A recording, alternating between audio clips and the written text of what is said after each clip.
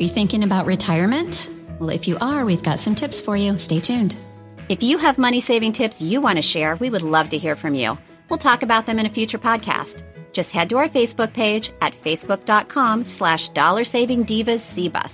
Well, Kelly, we're kind of at that age where we're thinking about retirement. Well, I'm semi-retirement. As I'm sitting here talking about ramping up my retirement and drinking bubbly. So I want to talk today about some suggestions if you're looking at retirement, or even if you're a long way away from retirement. One of the biggest things that people do is they put off planning.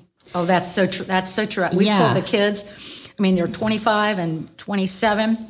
Plan now. Exactly. Put money Don't away. wait. Take advantage of everything that your companies offer you. Put the money away now, because they're not going to have Social Security. It's going to be gone because you and I are going to take it all. I know. Exactly. Well, according to research, roughly 1 in 7 middle-aged adults financially support both children and parents. What? Which means you don't have any left over for yourself. No kidding. But you have to think about savings, because the earlier you start, the bigger your savings is going to grow. So start now. No matter what your retirement accounts look like today, you can still gain ground. So considering the power of compound interest, if you set aside $10,000 in a high-yield CD this year, by 2030, you'll have earned more than $3,000 on your original investment. So, it doesn't sound like much, but if you do that, if you start in your 20s, that's a lot of money. It adds up to a lot of money. Because I think the kids should be taking care of us in our old age. Right, that's the way it works. That's what I thought. Well, considering, we usually pay for our kids' college, at least we paid for Alexis's college. But the thing is, it's, we usually want to take on some or all of their student loans. Well, we didn't have any student loans. We just paid for her to go to school. But for that reason, people's ages 60 to 69 are the fastest growing group carrying student loans. Many women still put their first child financially through college and beyond, a financial planner has said. And, that's why you don't have to cut the kids off cold turkeys, need to have some. We always said you like bachelor's degree, but anything past that, you're on your own. Well, yeah, and a lot of their companies pay for some of that too, as long as you maintain a certain average. But now it says the average amount of a student loan debt held by borrowers 60 and older in 2015 compared with 2005 is $23,500, up from $12,000.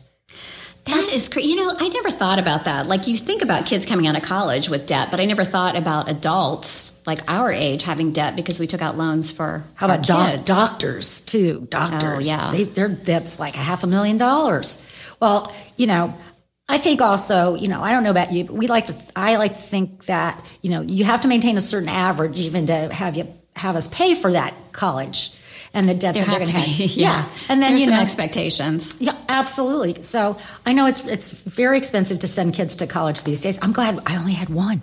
Oh, Lord.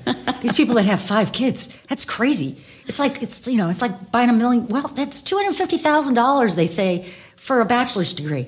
That's a house. Yeah. It's a condo. I know, and you're not going to come out of school making that kind of money. So no, that's for darn sure. Well, the other thing you have to think about is if you're going to be caring for your mom and dad. A lot of people are caregivers for their parents. The National Alliance for Caregiving and the AARP found that almost 40% of caregivers reported high levels of emotional stress from the demands they're under. It is really stressful when you're caring for aging parents.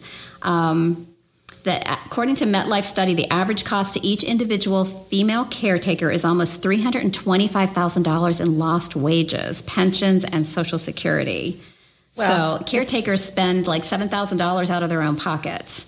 So again, preparing for those things, like having good plans in place and sitting down with mom and dad and talking about what their retirement plans are and what their savings are like, you can mitigate a lot of that. Yeah, because if you're trying to even if you're not trying to keep them in the home, but keeping them in the home sometimes can be less expensive for 24-hour home health care than put them in a care center. Yeah. That can gobble up their entire savings, and it's so expensive if they don't have any kind of long-term and particularly care insurance. if they're living to be an older age. This is a really frightening episode, but here's a good suggestion, though, that I liked is consider if you're sitting down with your parents or you're sitting down as a family to kind of talk about finances. Sometimes that's really stressful, but they suggest bringing in a financial planner or to be kind of that impartial moderator. Or give them some third party. Or drug them. Yes. Drug them. And give them a little alcohol. Okay, so 2 valid tips for you. Yeah, those are Yeah, so and or don't have children, then you don't have to put them to college. If you have money-saving tips you want to share, we would love to hear from you. We'll talk about them in a future podcast. Just head to our Facebook page at facebook.com/DollarSavingDivasCBus.